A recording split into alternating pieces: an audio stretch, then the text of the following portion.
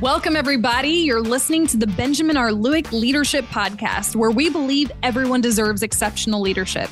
Benjamin brings more than 25 years of leadership and team development experience to the table as he sits down to chat with other seasoned industry leaders and talk through real workplace issues. In each episode, Benjamin identifies action steps that you can start using right away as a leader to address the things that affect personnel, productivity, and profitability.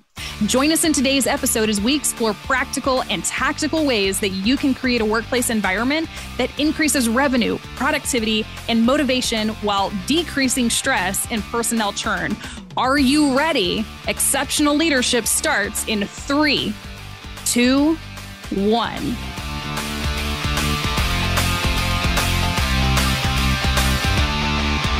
Hey, everybody. Welcome to the podcast. This is Benjamin, and I'm so glad you're joining us today. Before we dive into the conversation with my guest today, I want to remind you to be sure and stick around to the end of the episode. I'll be doing a quick recap of the key takeaways from today's conversation for you and wrapping up everything with a concise summary. I'm really excited about the content we're sharing with you today, so let's get this conversation started. Vin has been managing people in business since the age of 23, and at 64, that's 40 years of management experience in many environments, including large and small corporations, volunteer organizations, and academia. He holds a bachelor's degree in electrical engineering, a master's in software engineering. He's a Lean Six Sigma black belt and a certified Scrum Master. He spent most of his career working with embedded systems. For those of us that don't know what that is, that's the small computers inside of other things. And he's led teams as small as 2 and as large as 200 people with co-located, remote, and virtual teams both domestically and internationally. In addition to his business, he is adjunct faculty at Santa Clara University and sits on the industry advisory board for the electrical engineering departments at Stevens and Santa Clara, where he's a chair. He's also on the advisory board at several nonprofits. With this experience, he has seen and been both good and bad management. Vin, welcome to the program today. So good to have you on. So great to be here. Thanks for having me. One of the things as I was reading through your more in-depth expanded bio that really struck me is how confidently authentic you are, both in acknowledging the fact like, hey, I'm human, I've made mistakes, but I've learned from them, but then also celebrating the accomplishments that you and your team have done. You're not afraid to pat yourselves on the back, and you're not afraid to take a knee and say, hey, that didn't work. Let's figure out why and learn from it. Is there anything from your vast experience of 40 years plus that really just kind of jumps out at you and you want to really key in on to kind of set up our conversation today? Yeah, I think, I learned early on that the key to all of this, whether it's business, whether it's life in general, is relationships. And you can't have relationships with people if you don't know them.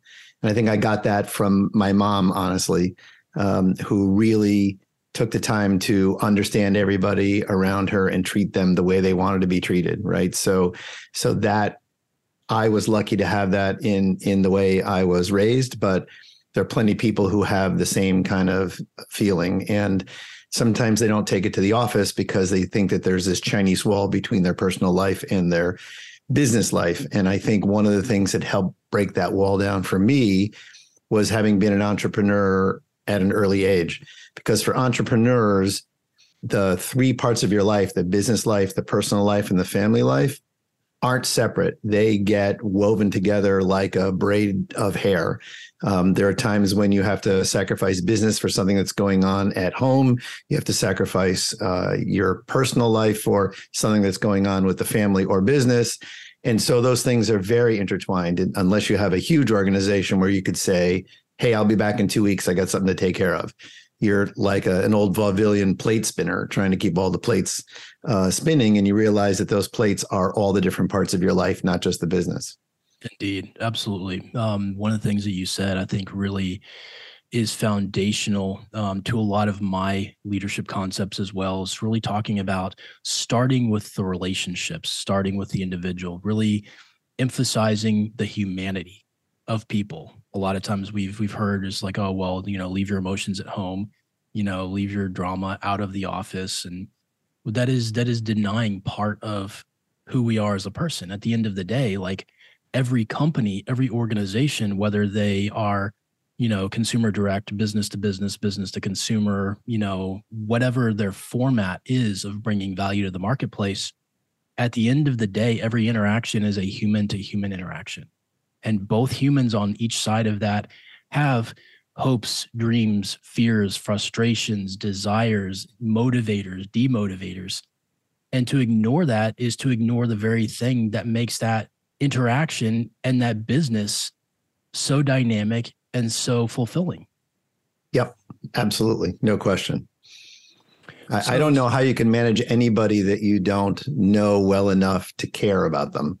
That's just always been and there are people who do, people have said to me, you're always hiring friends and family and, kids of friends. And, how do you draw the line? I'm like, you know what? I hire people who are appropriate for the job and they know going in that they're going to get feedback from me. And if they can't handle it good or bad, because they get both from me, then they should, proceed with caution. But I have no issue with it. And even people who I didn't know who joined my companies ended up becoming really good friends over time. This is such an intriguing concept from a leadership perspective.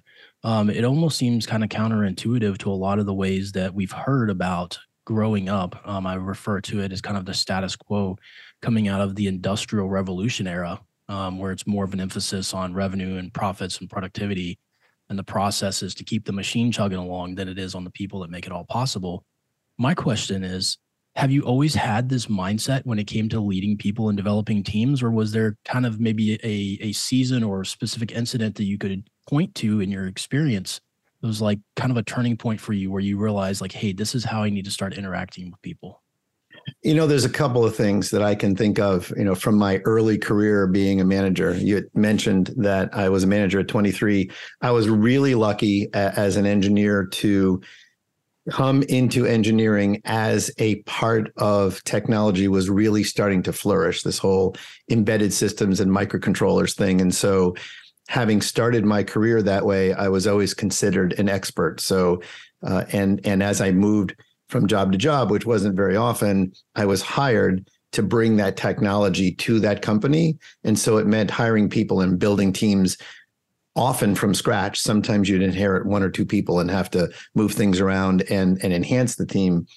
And I remember early on, I was very casual about my management. Not that I wanted everybody to be my friend or everybody to like me, but I wanted to treat everyone with what I would call overly ambitious kindness.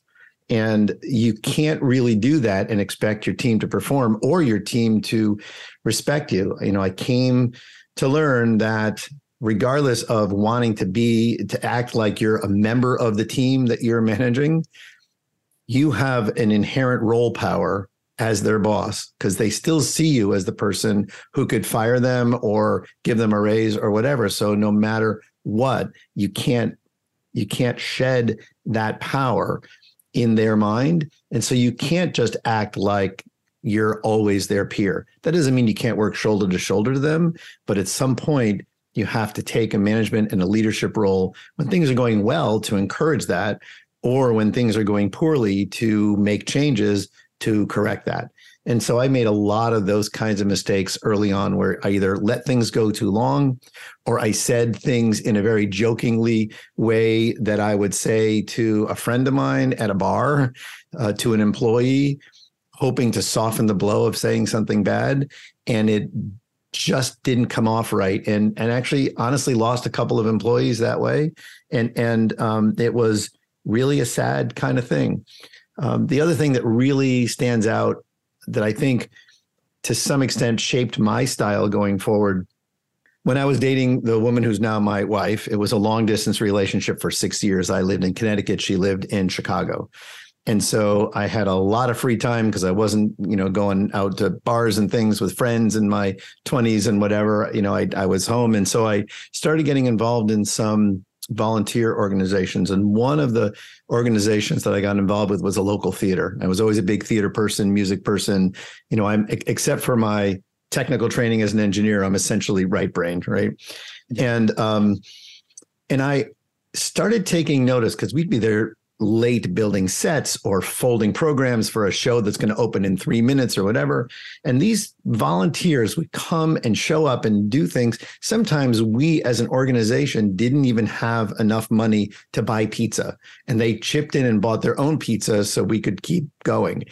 And I just marveled at what was there that made them want to keep coming. And it was a motivation. Certainly, people say, oh, I pay my people well, they should be motivated, or I should, I give them, good healthcare, they should be motivated.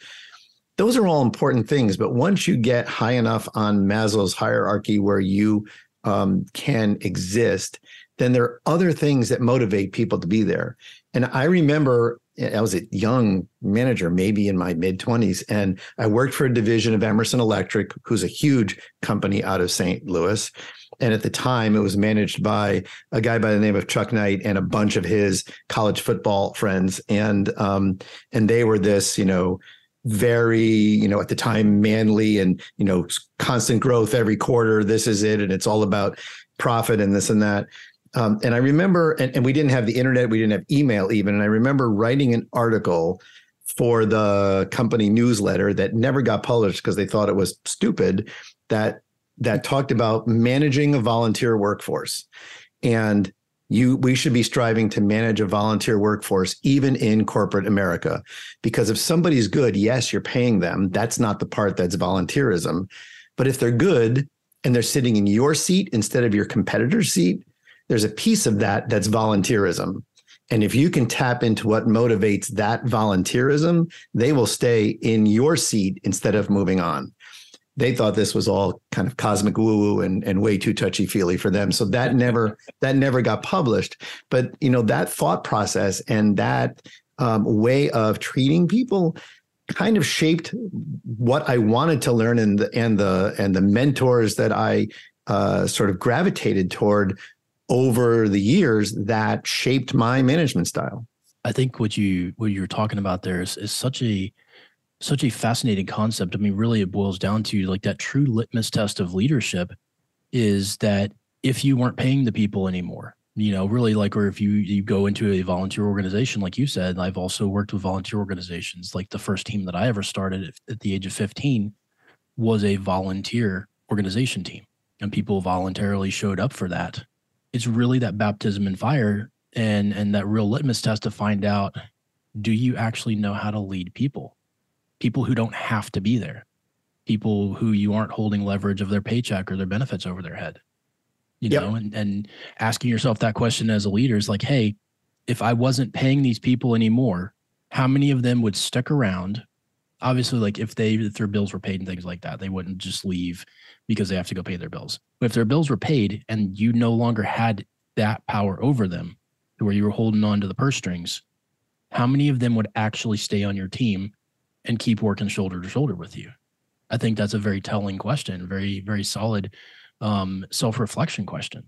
It's a litmus test, not only of your leadership skills direct to them, but how your leadership skills affect the way the team interacts with each other, because they may want to be there for you, or they may want to be there to be with their team members. My mother told the story until the day she died. My dad used to work for AC Gilbert, which is the company that made the Lionel trains and the old Erector sets. And when the company went under, all the engineers, because my dad was a manufacturing engineer, went and found other jobs. And a lot of them stayed friends and saw each other socially. And my mother used to say, if AC Gilbert opened their doors again, every one of these guys would go back there and take a cut in pay just to go work together again.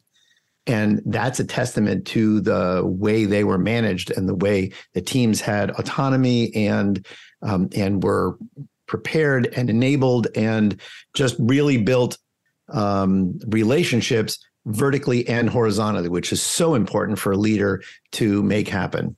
So, I think part of managing a team is making the team understand that their roles to some extent are going to be dynamic, right? If you think, the way I think about it, there are three kind of roles within any organization. There are individual contributors, there's managers, and there's leaders. The individual contributor produces work that's theirs. Managers produce things through others, and leaders define and control the direction of movement. And when I say control, I'm talking really about going back to the Latin root of that word, because it doesn't mean influence. It means check. If you were to say, check the weather in Italian, which is the language most closely to Latin, it's controllare il tempo. It means to check it, not to control the weather. Can't control the weather. And so if you need to check and then make adjustments. That is fascinating. Really getting into the kind of the background of that language and really putting things into perspective. One of the things you mentioned, I actually talked about this, I think, on episode 2 of the podcast. If AC Gilbert opened their doors again, a bunch of the people who used to work there would take a pay cut to go back to work for him. Yep. And I'd mentioned a recent survey that I read to where they said almost 3/4 of the people who were surveyed said that they would be willing to take a pay cut to go work somewhere else where they felt appreciated, understood, valued, and that they were making a real contribution to a real mission and vision that they could resonate with. Yeah, because in the end of the day, they want to walk home, drive home, ride their bike home, feeling good about the day. And part of that is what you accomplish. And part of that is how you feel about those accomplishments, right? Absolutely. So when it comes to really developing that culture, that's really the key is, are you creating a culture that people want to be a part of and that people want to keep coming back to? Yeah. So, and people, a lot of people misthink about culture. They think you can just come in and change a culture. You can't. In fact, I got offered a job and I took the job because they wanted me to change the culture. And then I started doing what you're supposed to do to change a culture, which is change the way you manage. And they're like, well, we didn't bring you in to change the way we manage. We brought you in to change the culture. And I said, you can't. It was really funny because I was having this sort of discussion / argument with my boss, which is always a precarious place. And I said, look, you can't change a culture directly. You change the way you manage and the culture follows. And he disagreed. And in literally the next issue of Harvard Business Review, there was an article that said, you can't change the culture, you change the way you manage and the culture follows. It was like one of the best timings of my life. And it's really funny because people often mix the difference between the results and the goal that will get you those results. I used to work that same company, Branson Ultrasonics, part of Emerson. I used to work with a guy who was a head of manufacturing, Bernie Gracie. And he used to say that profit was not the objective. The objective was meeting customer needs. Profit was our reward for having done that well. I think companies have lost that focus, and that's part of the problem, right? I completely agree with you. Like, that perspective, at least for me, is so spot on. It's like you go into business because you identify customer needs. It's like, yes, we want to be profitable. That's how we stay in business. But the revenue and the profit and the growth is a byproduct of meeting the needs of a segment of the market better than anyone else is doing it. Yep. Yeah. I think Henry Ford was the one who said, companies need to make a profit or they won't exist. But companies that only exist for profit won't exist for very long because they have no reason to exist. Such a good point. You know, in here recently, I recently dropped a couple of videos, I think a short one on Instagram and then a longer one on YouTube, talking about culture in the workplace. And the way that I defined it was, very simply, culture is the way that we think about the things that we do and how we do them. And just going to your point of, if you want to change the culture, change the way the management implements things and the way that the leadership casts the vision. It has to start there, and it has to start with the way things are done, because that is very integral to the culture itself. Yeah. If you think about it, and I like to always bring things back as close to the basics as possible so you could build on that. In the end, managers are required to deliver two things: results and retention, right? Those are the two things that managers are employed to do. Yeah. Add to that, create and communicate a vision, and that gives you leadership. anyone can be a leader. You need one thing, you need followers. But that doesn't mean that you are leading in a right way where you're not losing followers and gaining followers instead of having a consistent following, and that you're leading toward the right thing or in an efficient way. And so there are other skills around those basics that really need to happen. And when you look at those three roles, individual contributor, manager, and leader, they're not individual people. They're individual activities within the people on your team that will change. If you were going to reorganize your corporate office and you had a bunch of boxes in a corner that needed to be moved into a storage area, and you asked three of your people to come in on Saturday and move them so that by Monday morning, the new people could bring the furniture in, they would show up on Saturday. Let's assume they would show up on Saturday. You're not there. You've told them what you wanted them to do. You've given them the autonomy to do it. You've given them all the tools. Out of that group of seemingly equivalent people, a leader for that day or for that hour or for those 4 hours will emerge. That's true. They take a leadership role for a short period, and then they go back to being individual contributors. And so you slide through that a lot. And I have, when I coach young people out of school, or if I'm doing some of the other parts of my business and I'm working with a CEO and we get to talk about culture like this or something over dinner or lunch, and we start talking and he asks my opinion about this kind of stuff, I always draw this graph that shows these three things and how they change in percentage on average as you go through the height of an organization. So as you come in as someone who works on the line, let's say, providing something to a customer all the way up to CEO, and how the mix of individual contributorship, management, and leadership changes. But none of them ever go to zero. And this graph is just an average over time. And if you were to zoom in on any one part of it, you're going to see all kinds of sort of fluctuations in that as things come to bear. I mean, it's not even just that someone naturally emerges because other people don't want to be the leader. Before he got in trouble, Will Smith said something really interesting in an interview on a show once. He said, people have talents and they have skills, and talents are the things that you're born with, and you have to do a little bit of work to really refine them, but they're natural things that you will fall to when you need to fall to something. Skills are the things that you develop having some interest and some ability that lets you go through it to become better at it than you were when you started.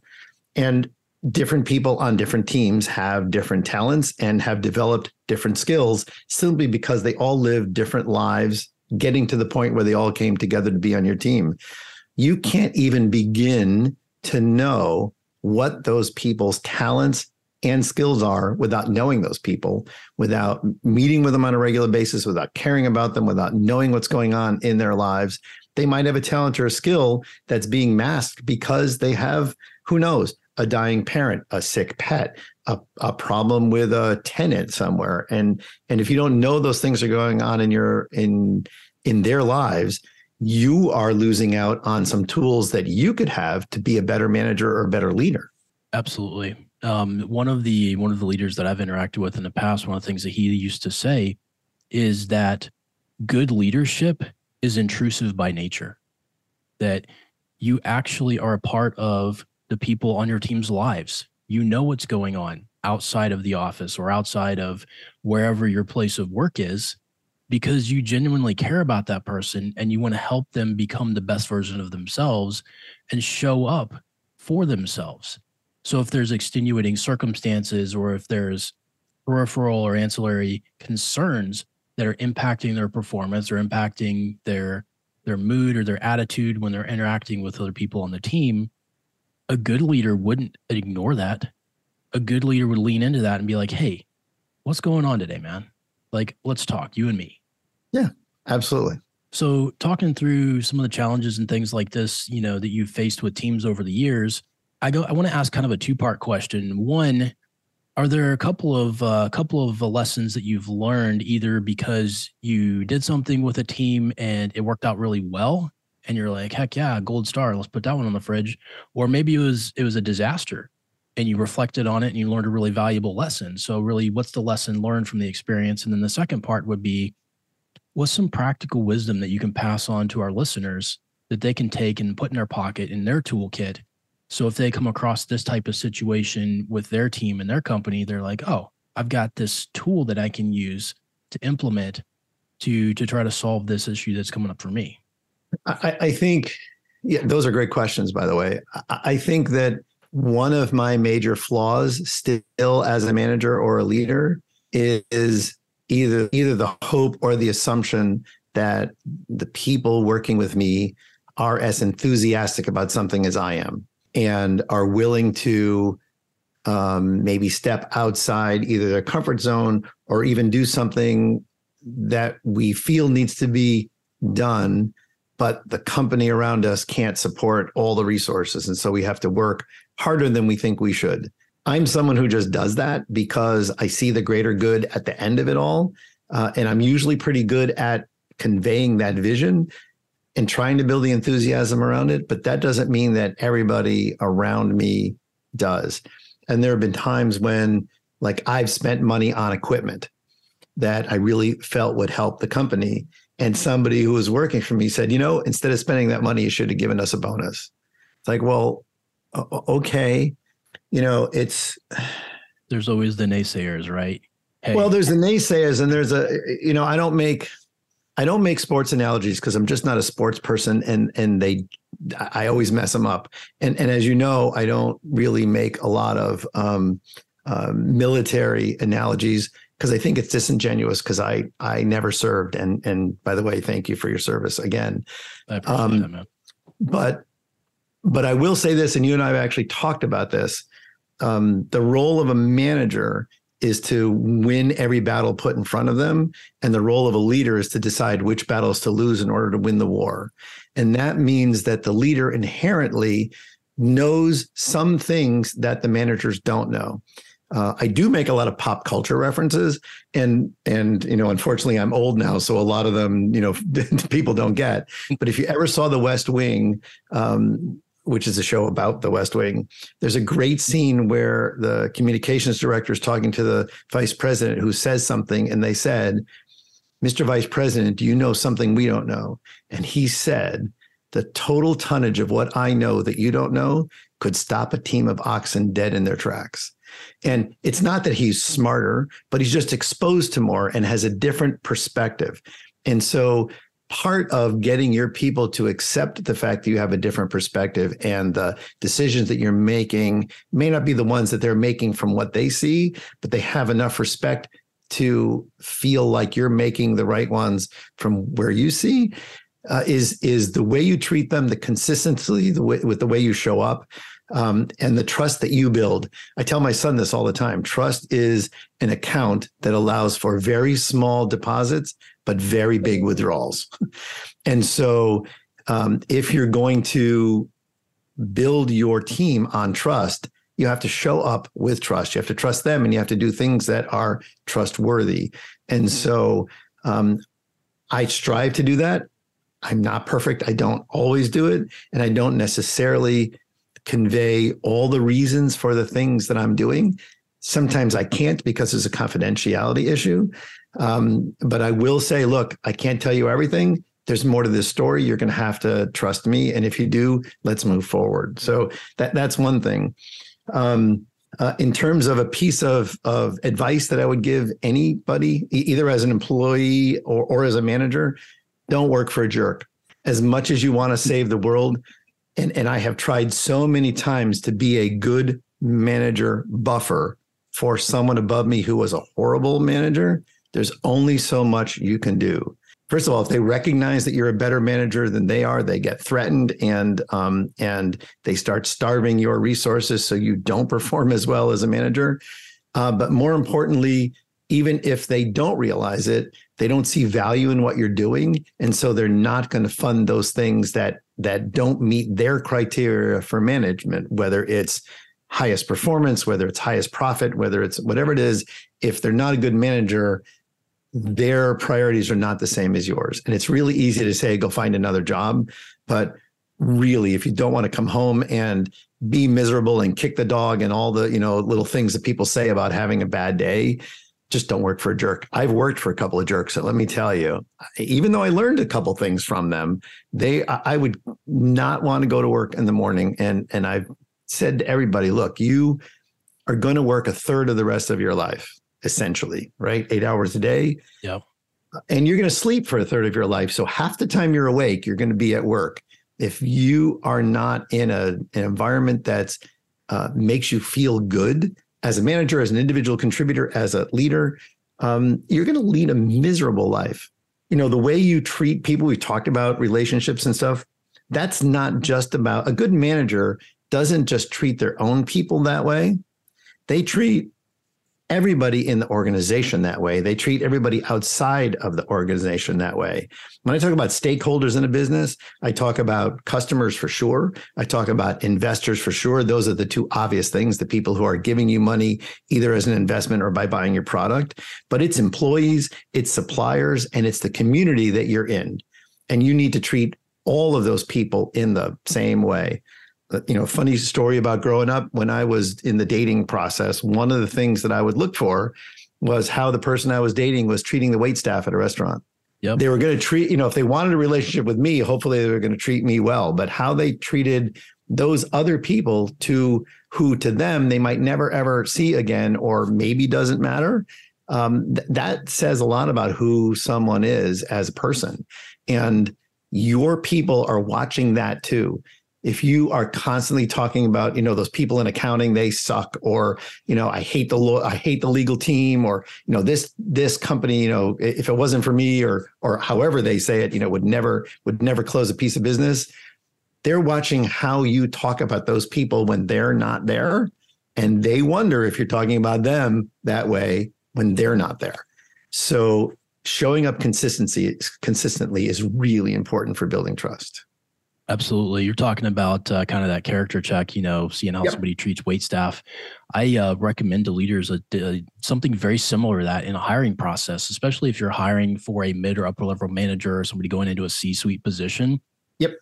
Have somebody in a lower level capacity, whether it's an executive assistant or a secretary or maybe a line worker, have them do the initial interview with a pre-templated format, you know, so they don't have to come up with the questions. Like, all they have to do is just ask the questions, write down the answers, make notes, and things like this. It's not overly complex. So it's definitely something at their skill level. But specifically to filter out the people who have character flaws, because if they are going to be demeaning or condescending or abusive to someone that they feel is beneath them, either in a business hierarchy or an experience or in expertise, that's not the kind of attitude that you want on your team, hopefully. So that is a tip that I recommend for people who are hiring people into management or leadership roles, is to perform that particular character check to filter out, I guess, the bad apples, if you want to put a term on it. Yep.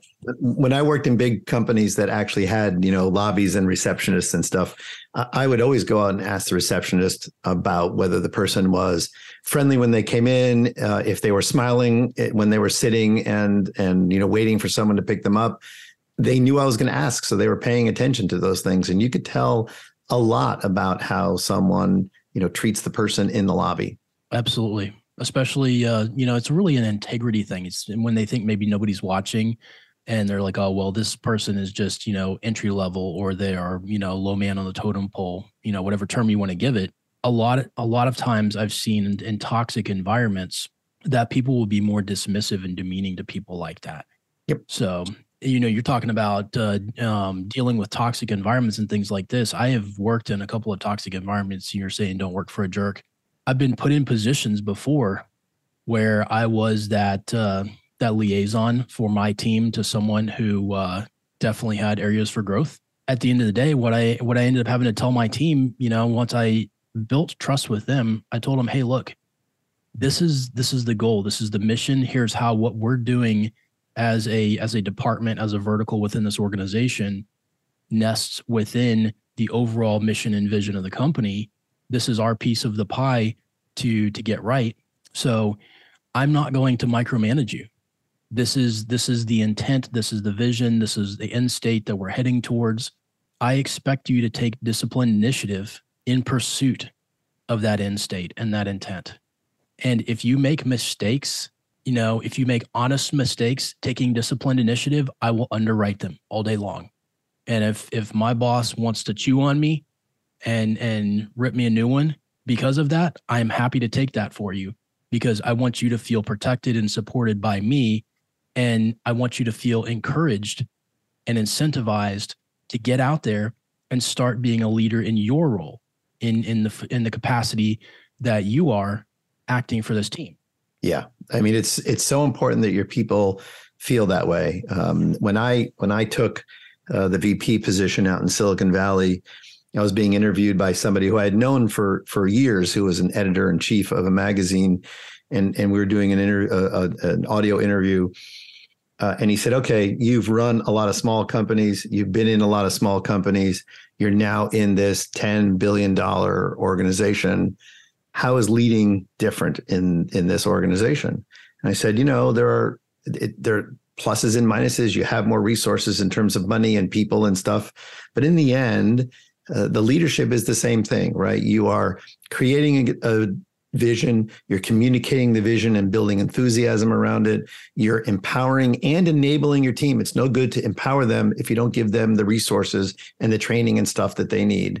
And then you're monitoring the situation, both what they're doing and the situation that caused you to create that vision, and giving feedback and making changes along the way. And removing obstacles. Those are the things you do as a leader for your team. And it doesn't matter whether it's 200 people in a $10 billion organization, or it's 3 people folding menus at a restaurant, or folding programs at a theater. When I was in my 20s in college, or in late teens in college, my uncle owned an Italian pastry shop, and he was having real trouble hiring people. And my mom said, it was her brother, she said, can you go work with Uncle Frank for a little bit on your off hours from school? And I said, sure. And I went there, and I was washing pots and pans. That's what they needed to do. And he came over and he showed me what to do. And he said, hey, I know you think this is, really not important. It's really helping us out. And let me tell you why it's important that we're washing these things this way. With the creams and things that we're using, there are lots of bacteria, botulism, all kinds of things can happen. We don't want any of our customers getting sick. So making sure that these vats are clean when you're done is incredibly important to our success. I will tell you, for a lot of people, that conversation may have just, rolled off their shoulder. For me, I can't stand at a sink today and wash a pot or a pan without thinking about Uncle Frank. And that's how powerful that conversation was. He wasn't a trained leader. He didn't even go to college. He was 9 years old and broke a window with a bunch of friends playing baseball. And my grandfather dragged him to Mr. Lucibello and said, give my kid a job and get him off the street. And that's where he started at 9 years old, working in the pastry shop. He went into the Army. He came back. He went back to work for Mr. Lucibello and ended up buying the business from him when he wanted to retire. That was his education. And yet he had this natural ability to not only teach people what to do, but to teach them and show them the value in their contribution. And that's a big piece of, making people feel like they are really part of the team and what they do matters. Absolutely. As leaders, a lot of times you mentioned that anecdote from the West Wing and having that tonnage of information that a lot of people on the team don't have in terms of what they're exposed to and understand. As leaders, when we're talking about a vision, we're talking about the mission, we're talking about all of the things that go into the future success of the company, we've incubated that and meditated on that and thought about it and reflected on it so much as a leader that it's almost second nature to us. A lot of times when we talk to other people about it, we leave out a lot of things because they seem so unimportant, so second nature to us from our lens, from our frame of reference. So, I absolutely agree. One of the reasons I think that conversation is so impactful, not only for you, but for a lot of other people who've had similar situations where a leader has taken the time to explain to them, like, hey, from my lens, let me give you a glimpse into why what you're doing is so important, the why behind the what, why It matters that you're doing this to standard, to whatever the KPIs, the metrics, the processes, there's a reason for this. And this is why it's important. And this is why what you're doing matters to these people. Yep. It's so important. It really is. So as we're wrapping up today, final question for you. Looking back across the landscape of your leadership journey and your professional career and things like this, is there one piece of advice that you could point to and say, hey, this lesson learned, this piece of advice, this tool in my tool belt as a leader, as a manager, this has served me better than anything else, or has had the most far-reaching impact over the course of my career? I would love it if you could share that with us and with the listeners and maybe kind of give them some practical wisdom of how they could take that and apply that to their leadership journey in their organization. Absolutely. In addition to trust, which you and I have both highlighted a lot in this conversation, I say this all the time: in the absence of good communication, conspiracy theory and wild thoughts fester.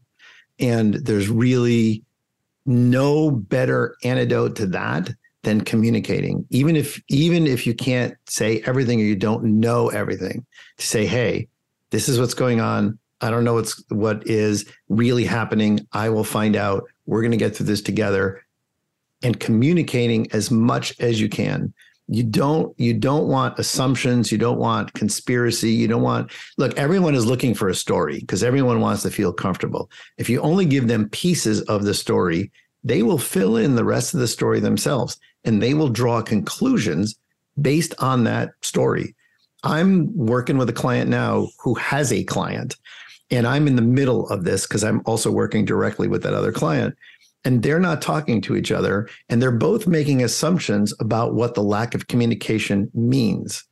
And I know the whole story because I know both pieces, right? And I'm saying both of you are drawing bad conclusions based on incomplete communication. You just need to make sure that you are open kimono on all of this stuff, and you will be fine. And it's just amazing to watch. It's like watching a train wreck that you can't do anything about, but it's just sort of happening, right? Yeah. It's communication, trust. These are the things that are the foundation for any group of people working together, whether it's in a company or in a volunteer organization or hanging out in a neighborhood, and treating people with respect. I mean, if you meet a stranger on the street, you should treat them with a certain amount of respect until they lose it somehow. You treat them with a certain amount of trust, but not as high, right? You wouldn't meet somebody on the street and say, hold this $1,000 from me, I'll be back on Tuesday, right? Because they haven't built that trust. And so why would you expect your people, your suppliers, your customers, any of your stakeholders to invest in you in one way or another? They're investing time, they're investing money, they're investing energy.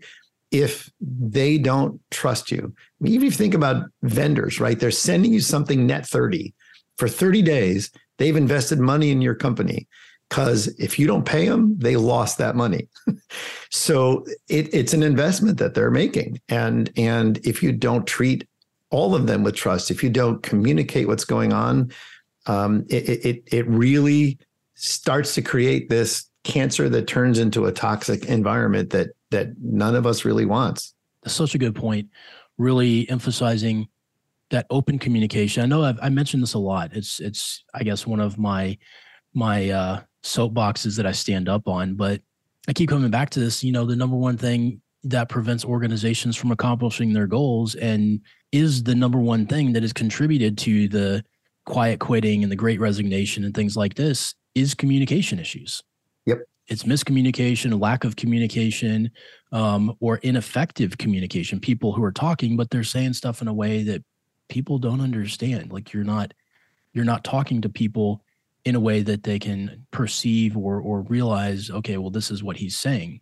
A lot of people just talk to hear themselves talk. And at the end of the day, real communication is all about that mutual understanding. And you can't understand someone unless you actually care to understand the why behind what they're saying. And you have to take the time, take the patience, put in the effort to make sure that what you're saying is actually being said in a way that can be understood by the other person. Yeah. And the communication also goes, in the book, you talk about delegation and how people delegate so poorly that it's bound to fail. Right. And that's about communication. It's about empowerment. It's about enablement. And people just want you to, turn this screw, and they walk away. And there's a difference between delegation and abdication, for sure. And there's also a difference between delegation and having someone do the dirty work and you sort of making every decision. And so you need to find and you also don't want them to fail, right? So if you say, well, they're not prepared to make the decisions, then prepare them. That's part of the enablement, not just the empowerment, right? That's all goes into that whole piece. Absolutely. I love that, drawing that parallel between delegation and abdication, dumping things on people that you don't want to do. Yep. It's not empowering. You're not setting them up for success. I was recently talking about this with a couple of other leaders about how good leaders aren't afraid to delegate to people. They're not afraid to delegate decision-making authority to people because they understand that as a leader, as a mentor, they're developing that person so that when they hand off a responsibility to them, that person will eventually be able to do it better than they as a leader ever could. Yeah. And that's effective delegation, is by extending your capabilities as a team. Yeah. I had a bookkeeper when I had the engineering company outside of Boston, and we used to go over the accounts receivable every week. Bookkeeping is not one of my strengths. It's just not me. And I know it. And I could say, you should do all the things to shore up your weaknesses. But you know what? You could spend your whole life shoring up your weaknesses and never play on any of your strengths. So you should make sure that your weaknesses don't hold you back, but play to your strengths. And she was really good, and she would give me all these numbers, and I would be calling these clients for collection, and I hated those calls, and it I would put them off, and finally I said, Dawn, you can make these calls on my behalf. I'm okay with it. You can, if you want to work out terms with them, you don't need to pass any of that by me. She was so thrilled that she now got control of this cash flow entirely herself, that it was great. I didn't need to be, I was in the way, right? I was in the way because I was slowing it down. It's something I dreaded doing. I wanted to be the engineer and the manager and all the sort of right brain creative things. And, I still can't do a T account properly. I have to, I'm like a bad poker player. If you work with a bad poker player, or if you play with a bad poker player, you can see it in their head. They're looking in the hand going, okay, 2 pair beats a pair, 3 of a kind. I mean, they're running through the whole thing in their head. And that's what I do in my bookkeeping. I know one thing, that if you debit cash, it goes up. And from that, I have to derive everything else because I can't remember any of the other ones. And so why am I wasting my time doing that when it's not my strength? And I can have people who are strong at it, who aren't strong at the things that I'm strong at, do it. As a leader, having that courage to get out of your own way and let your team members rise to the level of their proficiency, rise to the level of their potential, and mentor them along the way, help them become the best versions of themselves. Yeah. And find out the direction that they want to go in and invest in their growth as well. Because if you invest in their growth, they will be loyal long after they're not working with you. I just had dinner in Boston with a couple of the guys who used to work for me because I was in Boston with a former student who wanted to meet them. And I said, well, let's see if we can do dinner. They all showed up. They all had great stories. They were all thrilled to be back together again. You know what? For me, that's a win. That's a total emotional win for me. I was on a high for a couple of days from that dinner, and it's great. And I have kids that I hired from high school robot teams that I hired for summer stuff, and they decided, after being exposed to the work that we were doing, they wanted to be engineers. They went to Boston University. They went to Wentworth College. These are great things. You influence the world. It's that community piece of the stakeholders, right? You influence the world around you, either positively or negatively, but very rarely in the null. And so why not have it be a positive influence? So for our listeners, be sure you grab a copy of the full show notes for this episode. There's going to be a lot of additional content in there, more information about Vin, including his contact information if you really resonated with the stuff that he's had to say today, or you want to reach out and get in touch with him and connect with him. and find out what it looks like to connect with him and work with him, be sure and grab a copy of the show notes because all the information is in there. Ben, I really appreciate you being on here today, sharing your wisdom and experience with us. It's been so good. It's been a lot of fun. Thanks so much for having me, really. Hey, everybody, I hope you enjoyed that conversation as much as I did. Now let's wrap everything up and bring it home with a nice, concise summary. Okay, I've got 7 points for you to pull out of this conversation that I had with Vin that you can use with your teams and your organizations to apply and anchor the concepts that we talked about. Number 1, balancing business, entrepreneurship, and family life. Leaders should understand that their personal and professional lives are intertwined and that they may need to make sacrifices in different seasons. They should also be transparent and communicate clearly with their team, especially when those sacrifices impact their work. Manage your team's expectations as you transition through the different seasons of business and life, since they never progress independent from one another. Number 2, employee motivation. Leaders need to adopt a paradigm shift and approach their team as they would a volunteer organization, creating a fulfilling and engaging work environment to encourage motivation and commitment. They should also recognize that compensating employees well doesn't guarantee motivation and that they must work to build a team that is willing to show up and work with each other. Ask yourself this question. If no one on my team had to work to pay their bills anymore, what would incentivize them to stay part of the team? Number 3, defining and controlling the direction of the organization. Leaders must be proactive in defining and controlling the direction of the organization, checking and making necessary adjustments. They should avoid trying to forcibly change the culture, but instead change the way leading and managing people is done in the organization. Ask your team for feedback about the way management and leadership is perceived by the people in the company and how that perception is impacting the culture of the organization. Number 4, fostering team member talents and skills. Good leadership involves creating an environment that fosters the use and growth of each team member's unique talents and skills. Leaders should cultivate trust and support within the team, even if team members are not as enthusiastic as they are. Often you'll find that people's enthusiasm and commitment levels rise in direct proportion to their belief that you genuinely care about them as a leader.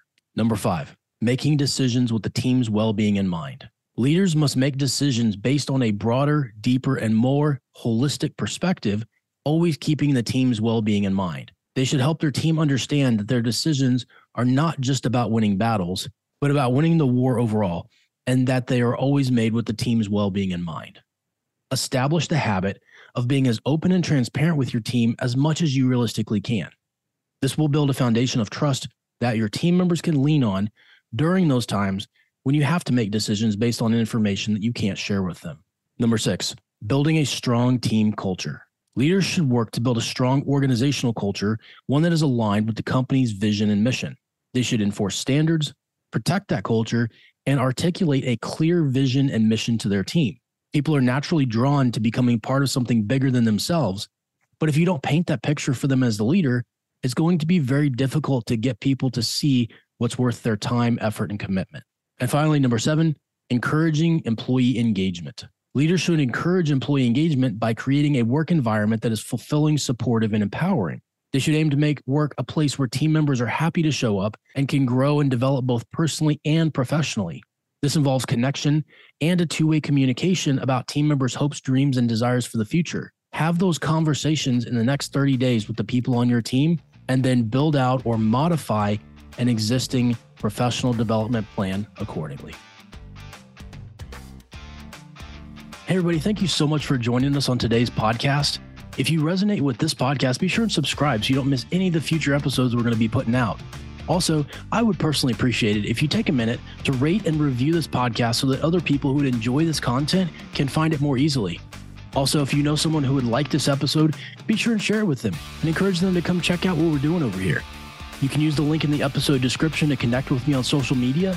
And if you haven't already, go grab a copy of my newest best-selling book, The Antidote. It will absolutely transform the way you think about leadership and developing teams. Until next time, remember, everyone deserves exceptional leadership, and you can be that leader.